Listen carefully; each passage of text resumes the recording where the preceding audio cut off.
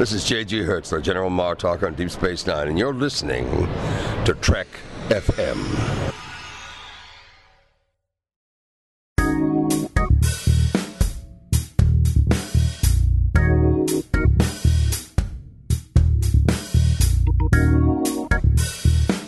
Hello and welcome to Season 5, Episode 14 of Commentary, Trek Stars, a show which deals with the work of Star Trek creators outside of Star Trek. I'm Mike.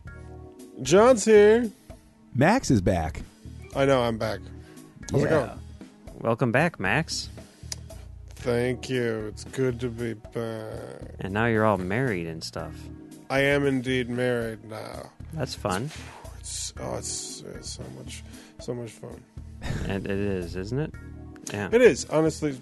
When we got the license, it was $98.50, which we paid for with a $100 bill, which gave us $1.50 in change, and that is precisely the amount of change that I have experienced since getting married. Yep. I guess that's kind of how it works when you're living with the person for like 5 years prior and all that stuff, right? Yeah, I think it's 4 years. Oh, whatever. Close enough. Well, congratulations nonetheless. It was a hell of a party. Yes. It was. It went off without a hitch. Everything went really well until the honeymoon when we both got really bad colds. Well, that's fun. Yeah. It was okay, though. I mean, it was the Ritz-Carlton. Yeah. With a really bad cold, about the best place you can be with a cold. That's good. Yeah. I went to that ice cream place that you were talking about, by the way, at the Beach Club. Oh, my God, that place is amazing. It's pretty good. Oh, my God. It's Yeah. like right there. I loved that place. Anyway, enough of wedding talk and all that Let's good talk stuff. about ice cream. All right. Sorry. William Shatner. Let's talk about William Shatner, the only thing better than marriage. William Shatner, right? Yeah. He's certainly proven it several times. Yes, he apparently likes it a lot. All right, William Shatner, back when we came up with this idea for this show, and we had just like any show, just like with Star Trek, we had a number of ideas in place. And when we were pitching it to like Chris here at Trek FM and stuff, we were like, these are the types of shows that we could do. We could do something like this where we talk about Ron Moore, or something like this where we talk about J.J. Abrams. Or we could think outside of the box. For example, we could do a series on William Shatner where we look at what I like to call the Shatnerverse, the series of movies in which he plays himself. And we can look at sort of like that, his arc as a character in like fictional movies. And I said, or a good idea. This is the best idea. This goes in the pantheon. This is the Hall of Fame of ideas right now. This is the William Shatner of ideas, right? That's what I think, anyway. I think this might be Is There No Truth in Beauty? That's a good episode. That's a solid... It's not a good episode, but it's a really interesting concept for an episode. Mm-hmm. Anyway. Yeah. Stay tuned. Still trying to work the math out on that one. That's like Bilbo's compliment at his birthday dinner. Yeah. I don't know what that means, but yes, I agree. I'm sending you a copy of Lord of the Rings, okay? I don't want to read that thing. You're going to read it. Those movies took like 5 years to watch, and I'm not going to... No, it's not happening. Even if you're like literal about it, it only took 3 years to watch them. And they would have been better with William Shatner. Yeah, how come? If they would have had Shatner as Mordor, then I would have been like, yeah. Mordor's a place! Whatever. You are the worst person. He could have pulled it off. Tell me he couldn't pull it off. If anyone could, it would be William Shatner. Anyway, we're finally doing this. It took us 118 episodes, but we're finally getting around to William Shatner, looking at the movies in which he plays himself, of which there are 5. Who knew? But there are. All right, so what we're going to do this week in preparation for this series, just like we do for every series, is we're going to take a look at William Shatner's work in Star Trek. Seems pretty obvious, but, hopefully we'll find some hidden gems in there somewhere. Mm-hmm. So, before we do that, William Shatner, as on the whole, as an entity, as a being, as everything he is and more. As a trickster god or an Olympian. Right, any of those things. He was Max, in Battle of the Stars, Battle of the Network Stars. Or Denny Crane. Denny Crane. Oh, Denny Crane. Max, what are your thoughts on William Shatner? Like a lot of Star Trek fans, I think there was a point where I loved him, and then I learned that he had some sort of problem with being Captain Kirk, and then I kind of hated him. And then over the years, I kind of came to terms with the idea that maybe he didn't quite understand his own importance, and maybe considering his ego, that's for the best. Because if he really knew how amazing his thing on Star Trek was, then he might be even more intolerable. I suppose that's possible. So for a long time, I had a hard time dealing with him as a guy. And then like a few things happened where I heard him sort of mention, like, I'm actually kind of proud of my work on Star Trek. And he realized that he was kind of a silly person, and he became funny, and he revealed that his acting abilities were never lost. They were always there. He just didn't really know what to do with them for a while, partly because other people didn't know what to do with him. Yeah. And then Captains, and Boston Legal, and his talk show, and I'm doing this way out of order for some reason. That's okay. But there was a series of events that basically led to me going like, I love him. I love him. He's awesome to me. I want to see him in more things, and I have a hard time thinking of him as anything other than an always ever present, solid gold potential object for any movie or TV show or stand-up comedy special, but really not albums. Oh, his albums are amazing, and one day I hope that we can cover that. And I know that Chris does too, because he wants to be on that series. But Yeah. we will get to that at some point in the future. What about you, John? What are your thoughts on William Shatner? I never passed through any phase where I didn't love him. Now, I don't know him personally, so it's not, I don't love him in that fraternal sense or anything like that. But I've always loved the fact that of all of the Star Trek actors, he really seemed, I guess the touchstone is that SNL skit back when Star Trek 4 came out, and the infamous Get a Life skit that turned the fan base against him, where I remember that.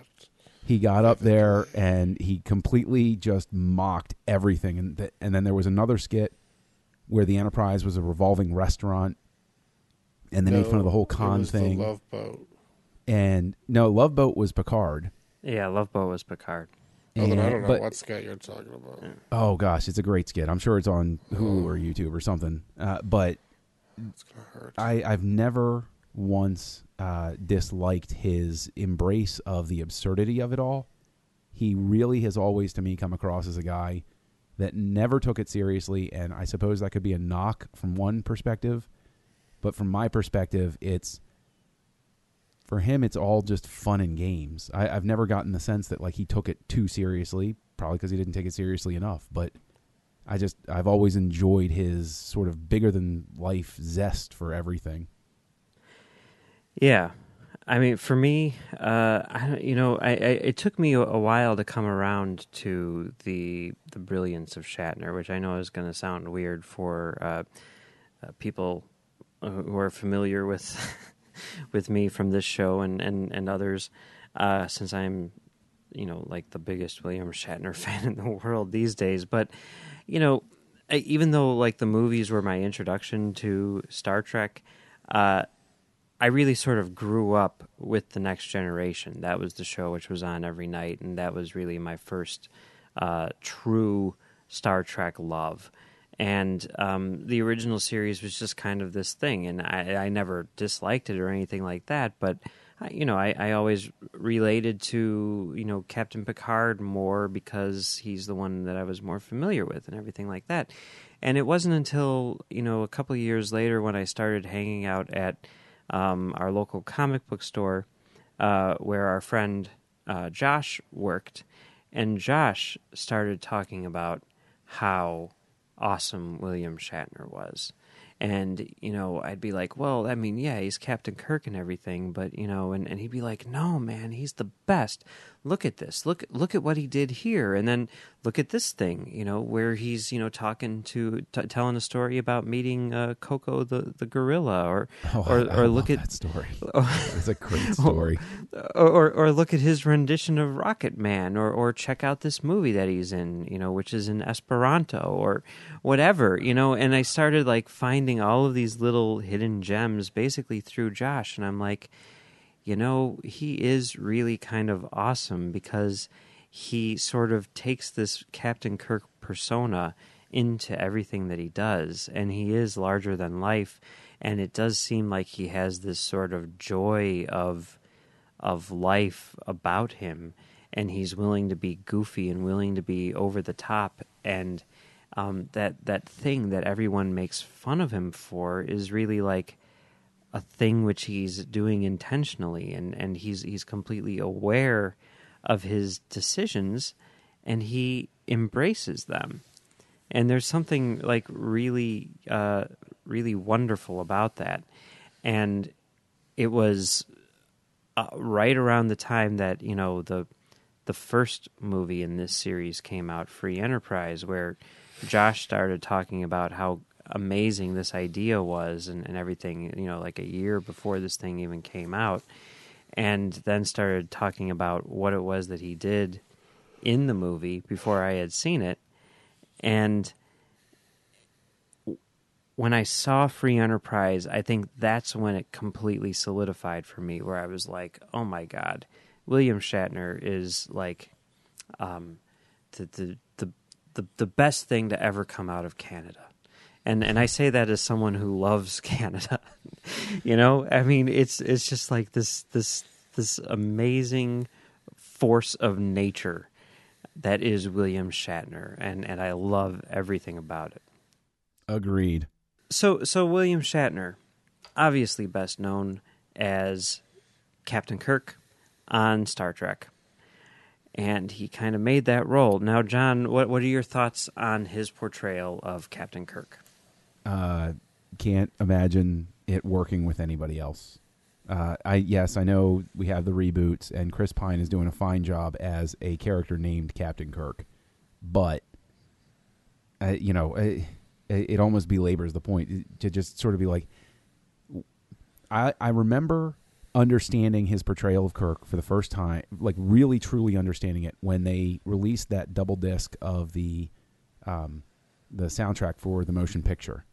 And they had the second disc that was Roddenberry giving behind-the-scenes info, and he interviewed DeForest Kelley, and he interviewed Mark Lenard in character as Sarek, and he interviewed William Shatner.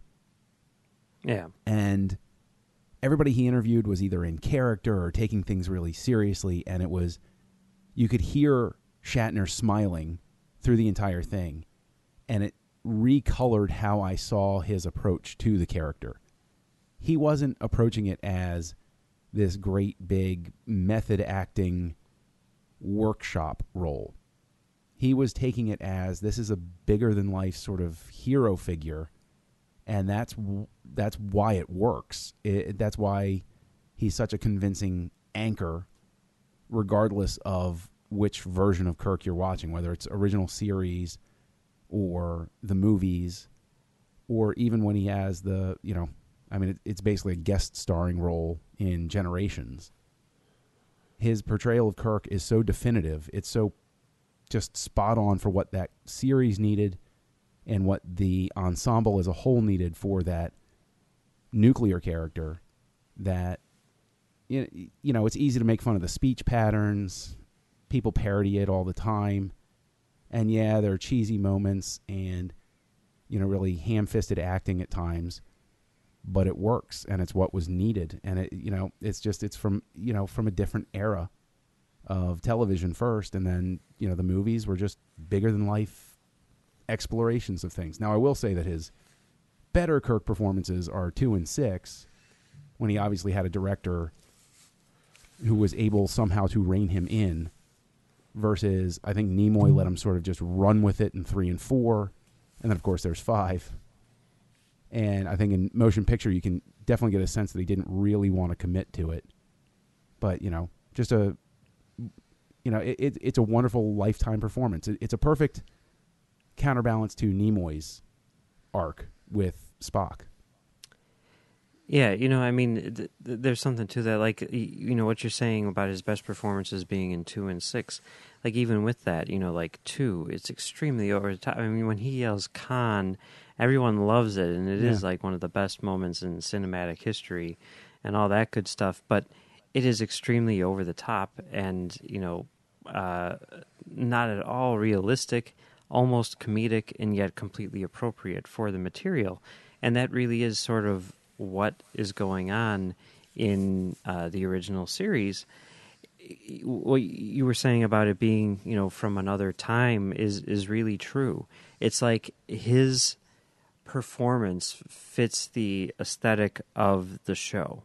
It is bright colors, crazy aliens, jumping kicks and judo chops, and his performance fits right in with all of that. If he were to play it like Patrick Stewart plays Captain Picard, it wouldn't have worked. It needs to be over the top. It needs to be playful and fun, and the result is awesome. His performance as Captain Kirk is so good that it's kind of ridiculous. And I think the qualities that he brings to it, which people tend to make fun of, are the exact qualities which make it great. And I agree that I can't really see anyone else as Captain Kirk, even though I do like what Chris Pine is doing in it. And as a side note, if anyone wants to see Chris Pine channel William Shatner, like to a degree which is not present anywhere in these new movies, check out Into the Woods. Yes.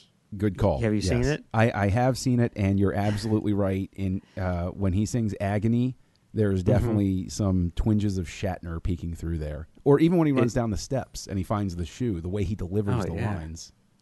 It's a total Shatner performance. It's the really the only reason to watch that movie. Agreed. Agreed. But it's worth it just to see that, just to see what it would be like if Pine went full Shatner.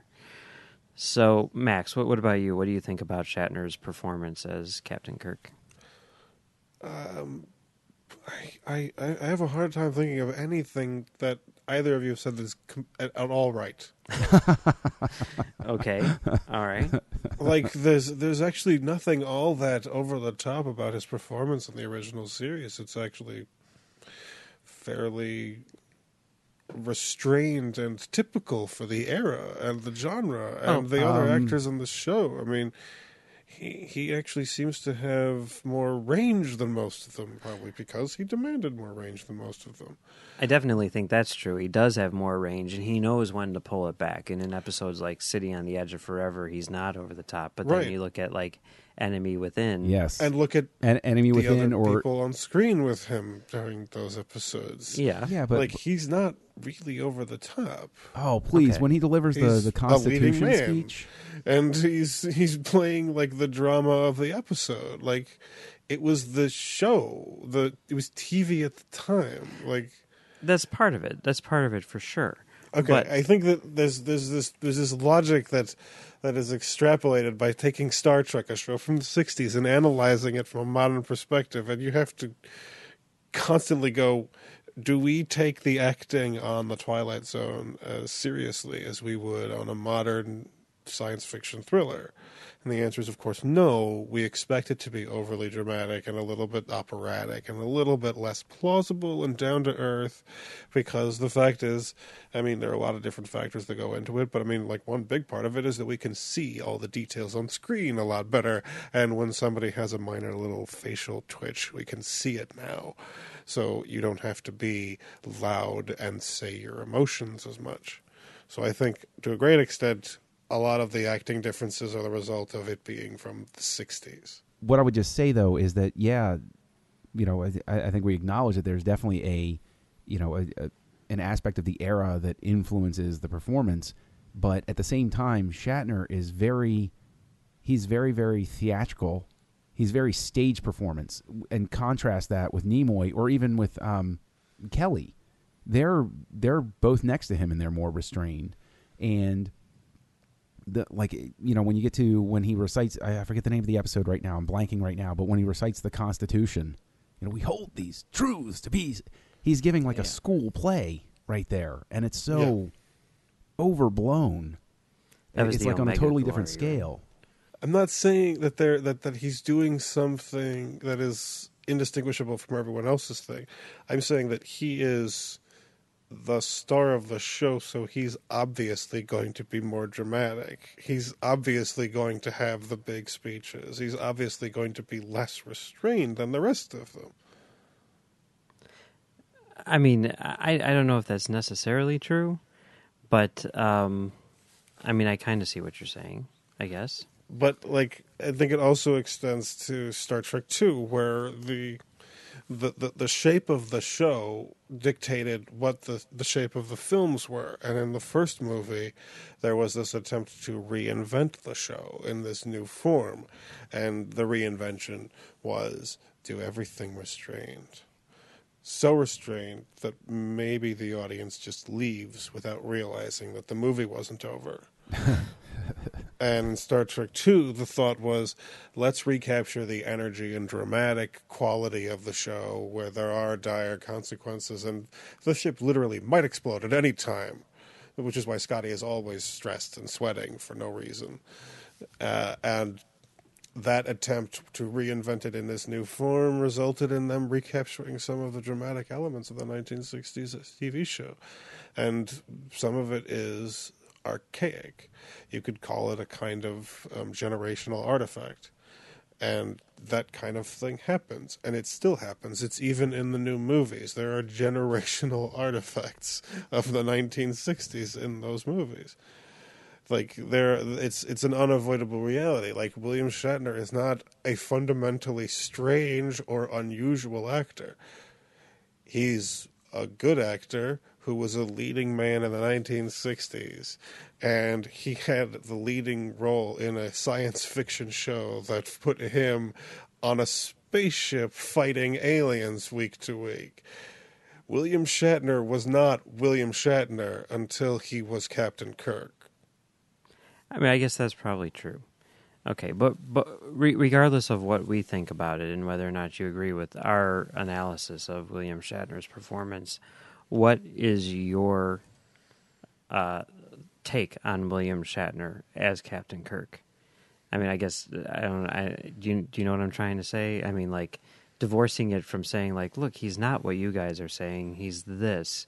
I mean, I'm saying he made Captain Kirk what he was. Okay. All right.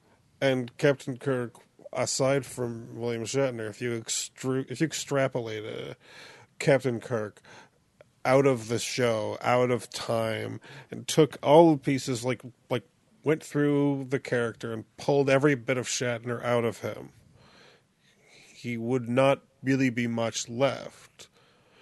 But if you took Captain Kirk out of William Shatner, he would just be some actor. Okay. All right. Fair enough. Just real quick, I want to hit on something tying into Max, what you said, and Mike, what you said. I think it just crystallized for me. Yeah, they were trying to reinvent the series and the motion picture, and I think that you see what would have happened had they tried Captain Kirk in the Next Generation template. And I think that that finally crystallized for me as to one of the things that went wrong with that movie. That it suddenly came into focus while you guys were talking about that. Yeah, it's interesting. Yeah. All right, so everyone knows Captain Kirk was played by William Shatner, and that's obviously what Shatner is best known for in Star Trek. But, the thing that maybe doesn't get talked about quite as much is William Shatner's talents as a director, which are demonstrated in Star Trek V, The Final Frontier. Yes. Now, John. Which one is that? Is that the one with the whales? It's the one with the rock monsters. Oh, no, wait. Yeah, sadly the rock monsters didn't appear. Is that the one where he drowns a cat woman for no reason? Yes. That's there was the one, plenty by of the good way. reason to drown the Catwoman in that movie, okay? She was attacking him. That was self-defense.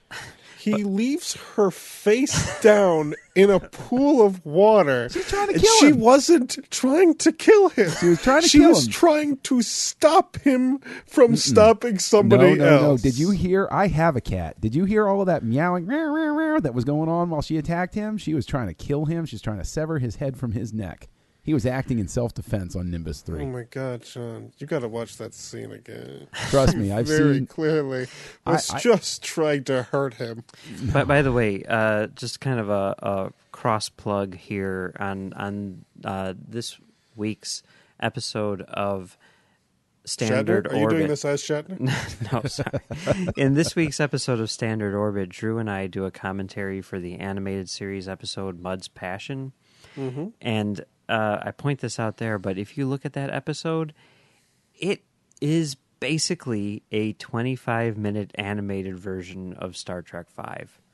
It's even got a Catwoman in it. Gonna have to watch it. Yeah, go watch it. It's terrible, but Isn't it on Netflix now? it is on Netflix. Check it out. Maybe I'll stop watching. I have a very, very special relationship with Star Trek V that I love it. I love every moment of it, and it's almost in a Stockholm Syndrome sort of sense because It definitely is. Many years ago, first off, it was the first Star Trek movie I saw in the theater. Second, many years ago, a girlfriend broke up with me, and I was, I'd been going out with her for 3 years, so, you go through all the emotions. But I couldn't sleep, and it was like a week and a half where I couldn't sleep, and I kept trying to turn on movies, and, Star Wars was keeping me too interested. Star Trek 2, I'm too interested. And, I'm going through all of these movies. I know them really well. I'm trying to be able to... Star Trek 5 became the first time I was able to fall asleep in a week and a half. And so I wound up putting on the movie every single night for like a month because it would lull me to sleep. And I wound up basically listening to the entire movie and so basically I have it memorized, and it's like imprinted in my brain through like sleep. It was like Dr. Marvin Monroe's tapes from The Simpsons. It got into my head, and as a result, I have this tremendous emotional affinity for it, and I can actually peel away some of the problems with it and see the good inside of it, like the stuff that's worth enjoying. And I think that it's commentary. It's social commentary about self-help and, recognizing and accepting our pain and how it helps define us. That's still relevant, and more people should listen to it. So I tend to defend Star Trek V. John, this is the saddest story I've ever It heard is not. in my life. It is not the I have saddest heard story because it has a stories great of ending. people's parents dying in car crashes, and then they did at the hospital. The doctor's like, "What's that on your face? Oh, you have melanoma. You're gonna die." And then their dog just explodes, and that is less sad than the story you just told. It listen, man, it has a great ending because I got good sleep, and I swear to God, I'm gonna start crying. Well, see, there's the positive spin to the story right there. I've brought joy to your life. Joy? Yeah, catharsis. You're getting rid of all the negative emotions. You'll feel better at the end of it. Did you learn nothing from Star Trek V? You don't want to get rid of your negative emotions. They make you who you are. John, your story not only is the saddest story in the world, but is the story of your failure. I'm more like Cybok than Kirk. That's the whole thing. All right. Well, what about you, Max? What are your feelings on Star Trek V? I don't know anymore. And more I don't know importantly than anymore. that, I mean, like, what do you think about Shatner's contribution to it? Who cares at this point? Okay. All right. Fair enough. For me, like, Star Trek V was. I just want to meet God and not give him a starship. Okay. For me, Star Trek V was kind of like. Well, it was the Star Trek movie that I watched where I was like, after seeing 2, 3, and 4, after being disappointed by 1 and then loving 2, 3, and 4, I very anxiously put on 5 the next morning after watching that trilogy for the first time, if you want to call it a trilogy. And I was like... I don't. No, I don't either, actually. No, it's not a trilogy. And I watched Star Trek V and I'm like, oh, yeah... That's not good. But, just like any Star Trek fan, I watched all the movies repeatedly because, that's just what you do, whether you like them or not. Because I don't know why people do that. I mean, that's kind of like the point of this show is to say, like, stop watching the crappy Star Trek just because you think that's all that there's out there. Go out and watch some movies that aren't Star Trek, like Showtime, which we'll be talking about in a few weeks. And I also want to throw a challenge flag here on you enjoy Star Trek 3? Because Star Trek 3 is, listen, I defend Star Trek 5 because of my whole weirdness and the whole tragic story, but Star Trek 3 is a pretty bad movie. Star Trek 3 is at least as bad as Star Trek 5. Star Trek 3 is worse than Star Trek 5. Yeah, let's not get Max started on Star Trek 3, please. No, let's get me started on let's Star Trek 3. No, because that doesn't have anything to do with what we're talking about right now. Oh, it has a little bit to do with everything. But, it's the thing about Star Trek 5 is when I look at it now, especially like I've taken like a heavy interest in it because of my love of Shatner, and I kind of see it as like an extension of that persona, of the Shatner persona. And when I look at it from that angle, I kind of love it in the same way that people love Shatner's performances. I see it as just this sort of goofy nutball thing. And it's like the beginning, I don't think you even need to defend the beginning. Like everything up until they get back on the starship, I think is really solid. All the stuff on at Yosemite and everything like that, I think that's great. And sorry, I think we're not recording my facial expression. Actually, I am capping recording your facial expressions. Oh, good. Watch this. But the end of it, the last half is kind of dumb, of course, but I still love it for its sort of campy nature. I love the goofiness of it and the sort of like almost stupidity of it. Like the things that make it bad are kind of the things I love it. And I hate it when people say like, oh, this movie's so bad it's good. Like there's something about that which I just find to be very strange. It's only true for one movie, anyway. What's that? Troll 2. Troll 2. Okay. What about The Room? The Room's in that conversation. Yeah, I haven't seen either of those movies. But Come on. yeah. What's No. The Room? Tommy Okay. Wiseau. We'll have to go see The Room Oh, someday. no. Okay. Okay. Doesn't count. Troll 2 is so bad it's good. Okay. But Star Trek V has that kind of thing going for it, where you watch it and you're just like, God, how did I forget them? what the hell are they doing in this movie? This is insane to think that they thought that this was a thing to do. I love it now. I love seeing, and there is a lot of stuff in there which I think is really good. I think that he is a good director. I think that sometimes he makes bad choices, but I think that he is a good director, as evidenced by the fact that opening credit sequence was completely ripped off by John Woo for Mission Impossible 2. Who Take a never look at it. Oh, yeah. makes a misstep. No, and especially not in that movie. John Woo has never made an error. No, unless you count Paycheck. Broken Arrow. Yeah, Broken Arrow, that was another one. Yeah, Broken Arrow was pretty bad. Also a bunch of other ones. Yeah, a few other ones here and there. But yeah, I mean, I love that. I love Star Trek V mainly because it was directed by Shatner. There's just something about that which I find to be fascinating and amazing. And it's sort of like a perfect storm of like weirdness in that movie, which just comes across on the screen, and it's great. It's great to watch from that perspective. So there you go. Any final thoughts on William Shatner's work in Star Trek, John? Award winning, although I don't think he ever won an award for it, but he should have. He totally should have won awards for it. I agree. Max? He definitely should have won some awards. Yes, he should have. Anything Not for else? Star Trek 5. Not for Star Trek V. But... Over most of the other ones, though. Yeah, for me, I mean, I think it's amazing. Like we've been saying, you know, I agree with you guys. His performance is one of the best in television history. You know, you look at Star Trek II and Star Trek VI. That's some of the best in movie history. And I think that his contribution to Star Trek V, while maybe not tremendously good, is fascinating and awesome and kind of a tour de force. And I love it. I love that it exists. I think that's amazing. Okay, so now before we go, now John, you and Charlene touched on the new Star Trek writing team last week, which Yes. is Simon Pegg and Doug Young. For those people who may have missed it or haven't heard for whatever reason, the new writers of Star Trek 13 are Simon Pegg and Doug Young. Who? Simon Pegg.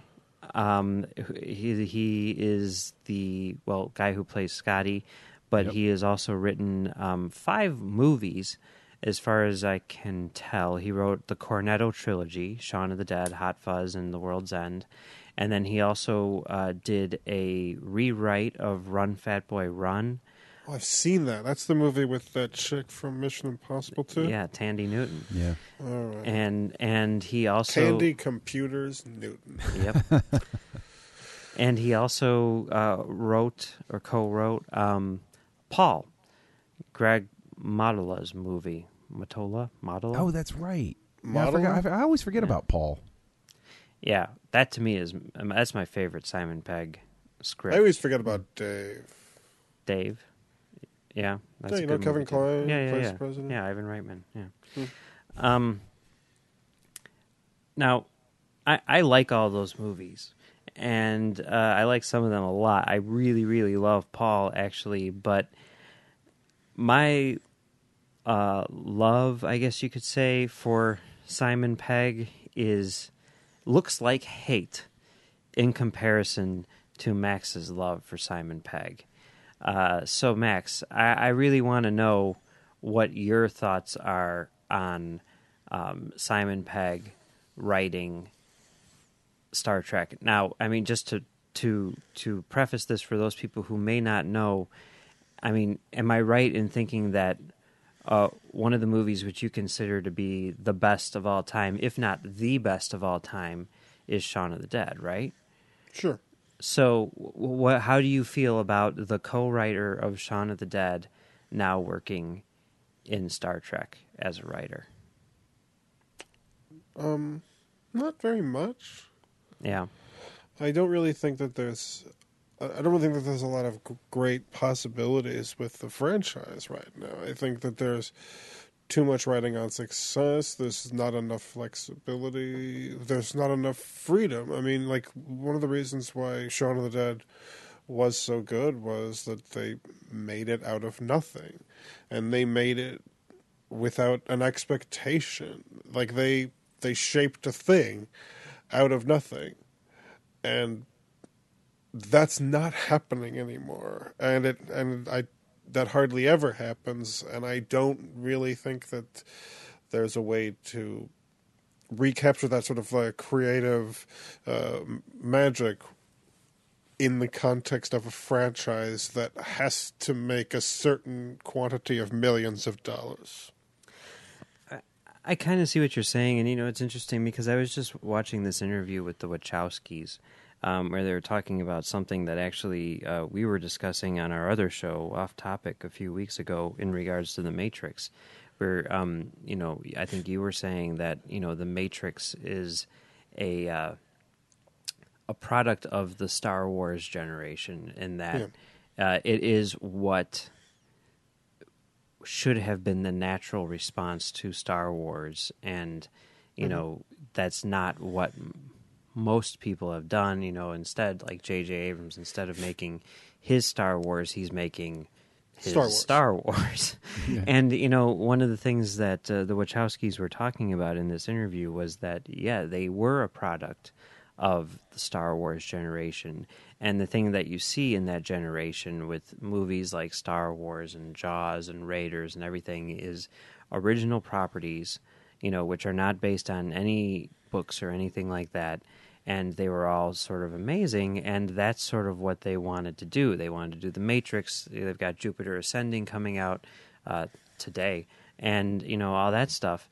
And there was just something about that, when they were talking about it, where I was like, I see what they're saying, and it does kind of make me sad that a lot of stuff is franchise driven these days. But at the same time, Star Trek is sort of this anomaly, I think, in that sense, whereas it's not like the Fast and the Furious, for example, where every movie is faster and more furious or anything like that. Star Trek is such a huge universe that theoretically it should be a playground in which you can play with different ideas and things like that. And while maybe it's not as great as an original work by Simon Pegg, I can definitely get excited over the idea of Simon Pegg playing in that playground. Let's look at it this way. And I see what you're saying about it being like a property that needs to make certain millions in the place that the franchise is at right now and everything like that. But in terms of like, looking at it, let's just say a bit more optimistically. If you could have anyone play in that playground, and let's say they're given free reign, let's say they don't have to write a script in 2 months or whatever and all this stuff. I mean, wouldn't Simon Pegg be one of the people up pretty high on that list of people who you would want to see make a Star Trek movie? No. No? Okay. That's interesting. That's weird. All right. Fair enough. No, I would want somebody who didn't care, who would maybe destroy it. Okay. I would want Kim Jong-un. Okay. All right. Well, yeah, maybe one day. And I would be more excited about Simon Pegg doing, like, it doesn't matter that it's a franchise. What matters is that there are expectations and demands and a responsibility to not fail the franchise. But he has been in that situation before with Run, Fat Boy, Run, and, he came up. Oh, yes. Really Run, solid. Fat Boy, Run was exactly the same thing as Star Trek 3. I'm just saying, No, you're right. They are 1-to-1. They are an exact. That combination has to be the subject of the first episode of CTS-1 because it is a 1-to-1 ratio. All right, they are the exact same situation. Run, Fat Boy, Run, and the next Star Trek movie are basically the same film. David Schwimmer directed Run, Fat Boy. Yes, okay. I know that. Right, David Schwimmer, totally great as Ross in Friends. He's a halfway decent director. Mm-hmm. And basically might as well be directing the next Star Trek movie. That'd be interesting. Flip a coin, either way. David Schwimmer, Justin Lin, same thing. I don't even know which one is which if you show me 2 pictures of them. Okay, so now let's talk about Doug Young a little bit, just because he's sort of the wild card here in that a lot of people don't know his work. As you guys talked about last week, he did Confidence, and he is also the creator of the TV show Dark Blue, and now is working on a show called Banshee. Now, I've seen Confidence. Max, have you seen Confidence? Yeah. And John, you haven't seen Confidence. No, right? I have. Oh, you have? I have. Okay. Yeah. And are we all in agreement that it's a decent movie? It is decent. Oh my god, it's like totally. Honestly, I forgot it immediately after I saw it. It may be that, but it's also decent. It's also decent. It's not. Is it? I never had the gotta desire to tell go you, back I and watch it again, but I do not now. remember having anything against it We'll have to watch it or for this show. anything of eventually. it. Okay. And have you guys seen Dark Blue? No, I haven't. I have Yeah. And what do you think about Dark Blue, Max? Yeah. no. Okay. I mean, hey, I don't hate it. Okay. That's saying a lot. I guess so. So we shall see what this new team brings, but it's exciting times in Star Trek. All right. Well, it's been fun talking about William Shatner and his work in Star Trek, but that's not all that we're talking about this week on Trek FM, so here's a look at what you may have missed elsewhere on the network.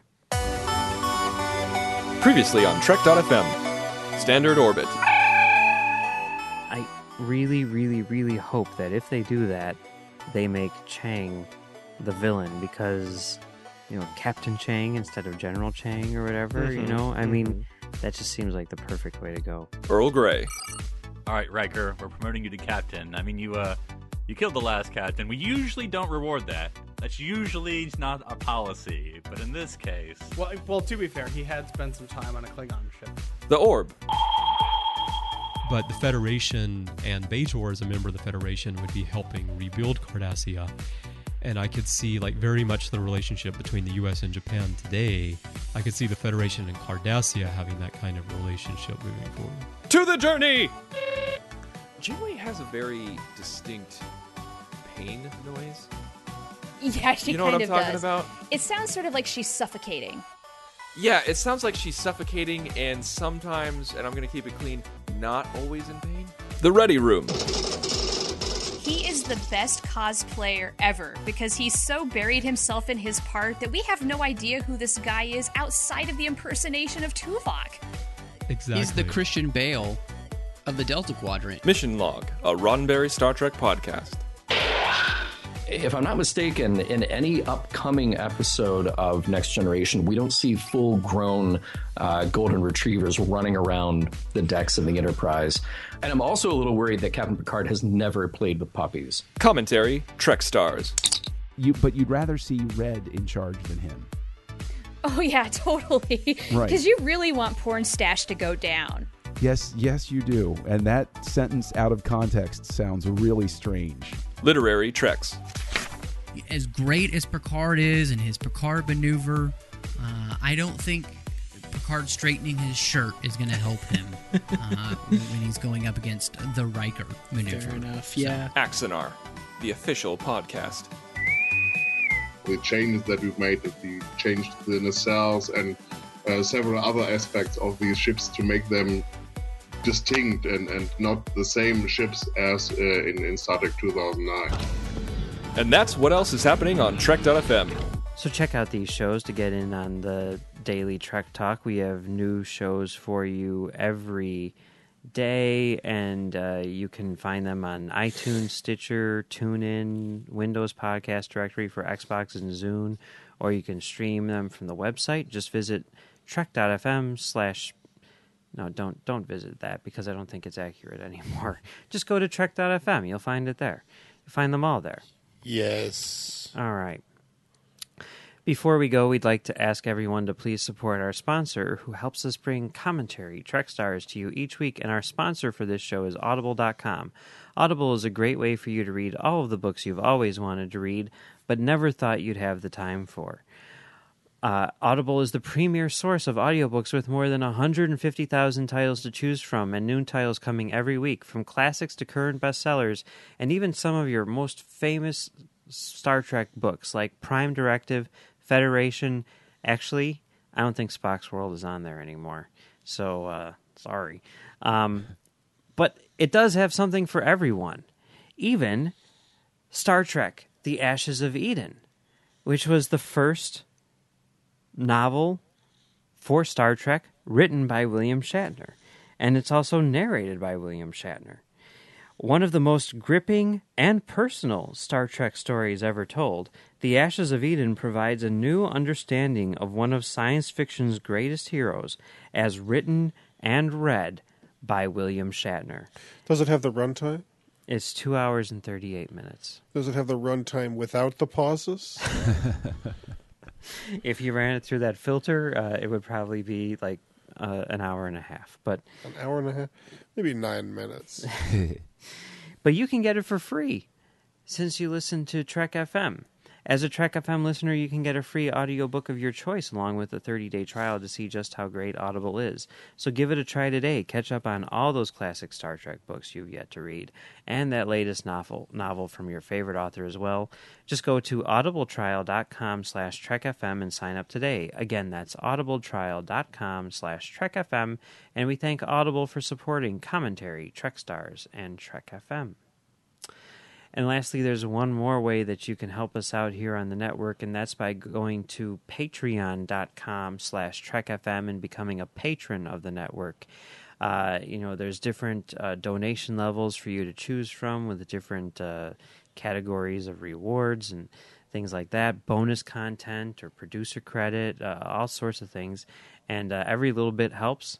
It would be greatly appreciated. So just go over to patreon.com/TrekFM. That's patreon.com/TrekFM and help us out.